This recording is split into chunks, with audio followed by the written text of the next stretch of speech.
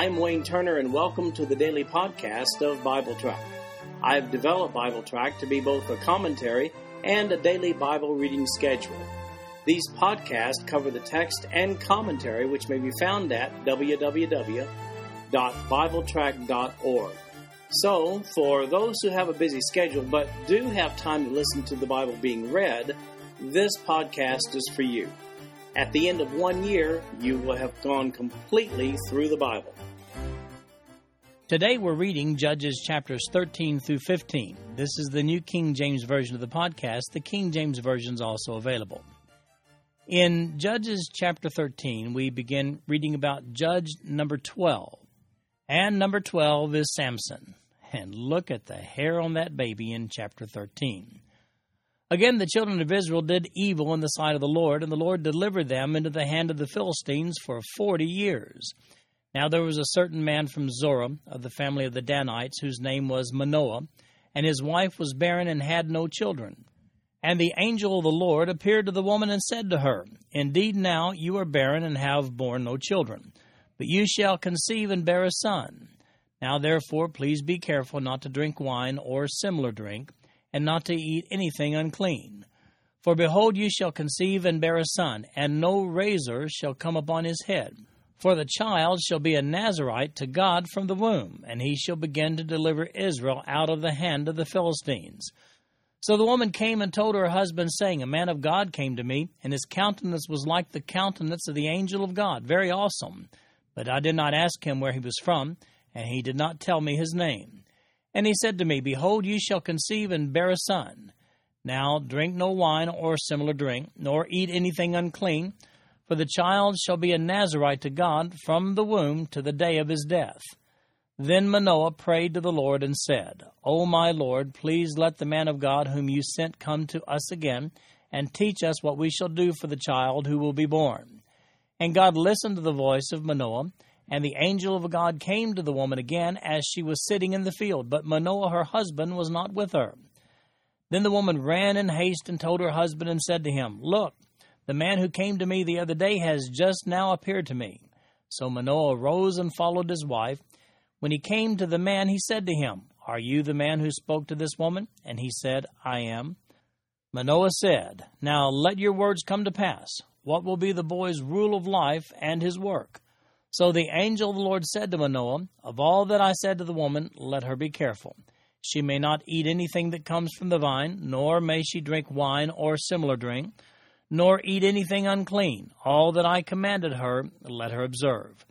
Then Manoah said to the angel of the Lord, Please let us detain you, and we will prepare a young goat for you. And the angel of the Lord said to Manoah, Though you detain me, I will not eat your food, but if you offer a burnt offering, you must offer it to the Lord. For Manoah did not know he was the angel of the Lord. Then Manoah said to the angel of the Lord, What is your name, that when your words come to pass, we may honor you? And the angel of the Lord said to him, Why do you ask my name, seeing it is wonderful? So Manoah took the young goat with the grain offering and offered it upon the rock to the Lord. And he did a wondrous thing while Manoah and his wife looked on. It happened as the flame went up toward heaven from the altar, the angel of the Lord ascended in the flame of the altar. When Manoah and his wife saw this, they fell on their faces to the ground. When the angel of the Lord appeared no more to Manoah and his wife, then Manoah knew that he was the angel of the Lord. And Manoah said to his wife, We shall surely die, because we have seen God. But his wife said to him, If the Lord had desired to kill us, he would not have accepted a burnt offering and a grain offering from our hands, nor would he have shown us all these things, nor would he have told us such things as these at this time. So the woman bore a son and called his name Samson, and the child grew, and the Lord blessed him. And the Spirit of the Lord began to move upon him at Mahane Dan, between Zorah and Eshtaol. Well, Israel deviated again, we see in this passage. They were dominated this time by the Philistines for 40 years. Now, I'm not certain how significant this is, but notice that this passage doesn't actually say that they cried out to the Lord as it does on previous occasions. Perhaps their spiritual state at this point was lower than ever before. Well, then came Samson, His mission is clearly stated to his mother in verse 5 when it says, "The child shall be a Nazirite to God from the womb, and he shall begin to deliver Israel out of the hand of the Philistines." According to Numbers chapter 6, verses 1 through 12, the Nazirite vow was voluntarily taken for a limited time, but Samson's was lifelong. It was placed upon him by his parents from before his birth in obedience to the angel of the Lord. As a matter of fact, the Nazirite restrictions applied to his mother while she was carrying him, because the angel had told her that Samson shall be a Nazirite to God from the womb to the day of his death. That's in verse 7. During the vow, one's hair is not to be cut. Samson likewise was to never cut his hair, not ever. You'll recall that Sarah, Hagar, and Rachel had similar messengers. Regarding the identity of the angel of the Lord here, many believe that this is always a reference to God incarnate, Jesus himself. This position, while not held by all scholars, has significant merit. On this occasion, verses 16 to 22 are particularly enlightening on this issue, as we see the verbal exchange between Manoah, being Samson's father, and the angel of the Lord. Manoah and his wife are convinced that they've seen God himself in verse 22. I'm inclined to take their word for it. I mean, they are eyewitnesses whose exact responses were chosen to be included in God's word. So here's the bottom line on Samson. He was chosen by God himself to be a Nazirite from before his birth all the way until his death. Samson's stomping ground was between Zorah and Eshtaol. That's two cities only 2 miles apart, located in Dan's region, approximately 20 miles due west of Jerusalem. In chapter 14, we find that Samson's all grown up now, and he gambles with the mafia, so to speak, and loses. Verse 1. Now Samson went down to Timnah and saw a woman in Timnah of the daughters of the Philistines. So he went up and told his father and mother, saying, I have seen a woman in Timnah of the daughters of the Philistines. Now therefore get her for me as a wife. Then his father and mother said to him, Is there no woman among the daughters of your brethren, or among all my people, that you must go and get a wife from the uncircumcised Philistines? And Samson said to his father, Get her for me, for she pleases me well. But his father and mother did not know that it was of the Lord that he was seeking an occasion to move against the Philistines, for at that time the Philistines had dominion over Israel. So Samson went down to Timnah with his father and mother, and came to the vineyards of Timnah.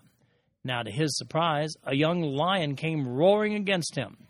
And the Spirit of the Lord came mightily upon him, and he tore the lion apart as one would have torn apart a young goat, though he had nothing in his hand. But he did not tell his father or his mother what he had done. Then he went down and talked with the woman, and she pleased Samson well. After some time, when he returned to get her, he turned aside to see the carcass of the lion, and behold, a swarm of bees and honey were in the carcass of the lion.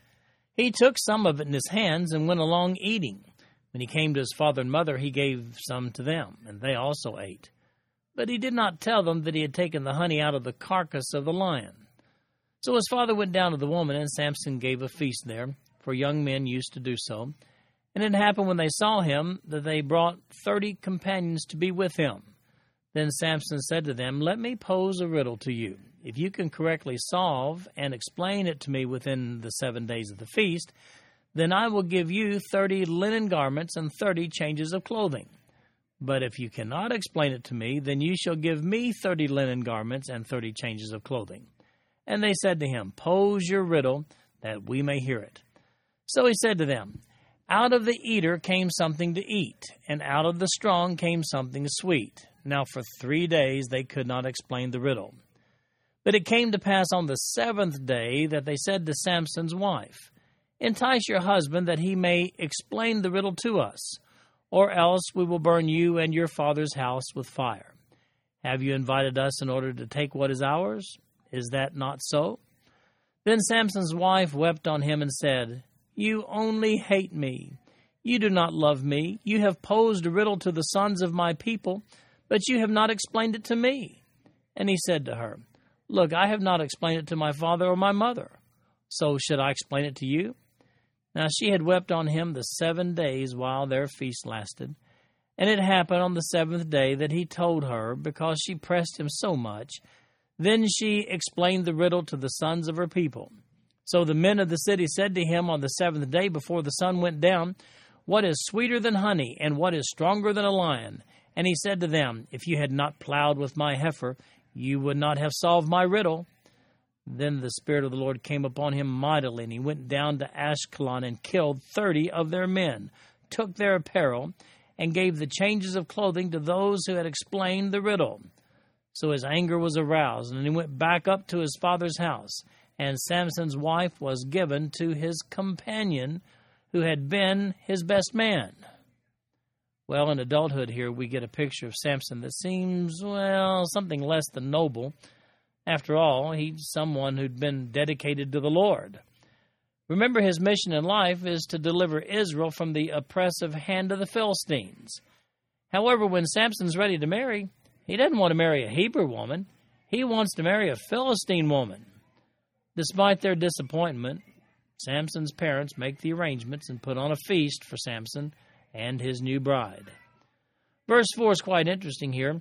Though Samson does not seem to be cooperating with God in embracing his life's mission of delivering Israel from the oppression of the Philistines, we are told in verse 4 that God intends to use this marriage to a Philistine woman to provoke the proper outcome. That's an interesting scenario that highlights God's sovereignty. Even though Samson seems to be running away from God's mission for him, this very act of rebellion will serve to initiate a war between Samson and the Philistines, a war which will end in the accomplishment of God's purpose. As a matter of fact, a Nazirite was not to touch a dead body according to the specifications of the vow in Numbers chapter 6, verses 1 through 12. However, that dead lion episode of these opening verses of chapter 14, those verses demonstrate that Samson didn't comply with those restrictions of the vow. The wedding feast was thrown for the betrothed husband and wife. Samson has 30 groomsmen, compliments of the Philistines. Perhaps they were selected by the bride's family to offer some protection.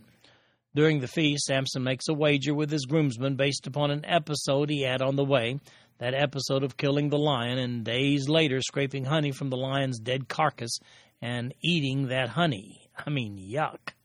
By the way, he didn't tell his parents about the honey episode because a Nazirite was to have nothing to do with the dead anything.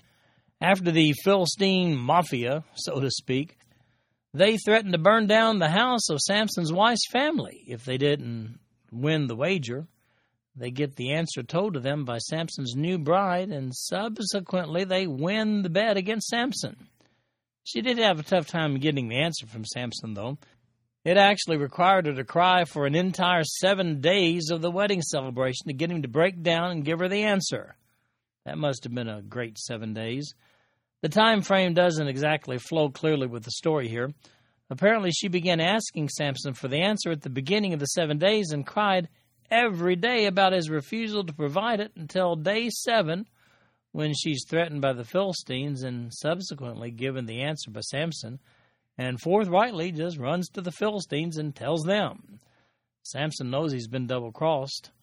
I like his acknowledgement of that in verse 18 when here's what he says. He said, "If you had not plowed with my heifer, you would not have solved my riddle." What an interesting figure of speech. Losing this expensive bet doesn't seem to be a problem for Samson. He simply goes down to the Mediterranean coastal city of Ashkelon. That's about 3 miles above modern-day Gaza Strip. And that's one of 5 key Philistine centers. He slays their 30 men, and he takes their clothing with which he pays off the bet. Aggravated with the whole thing, Samson heads back home with his folks, and Samson's wife's parents give his new wife to his best man. Incidentally, she was not theirs to give without a release from Samson.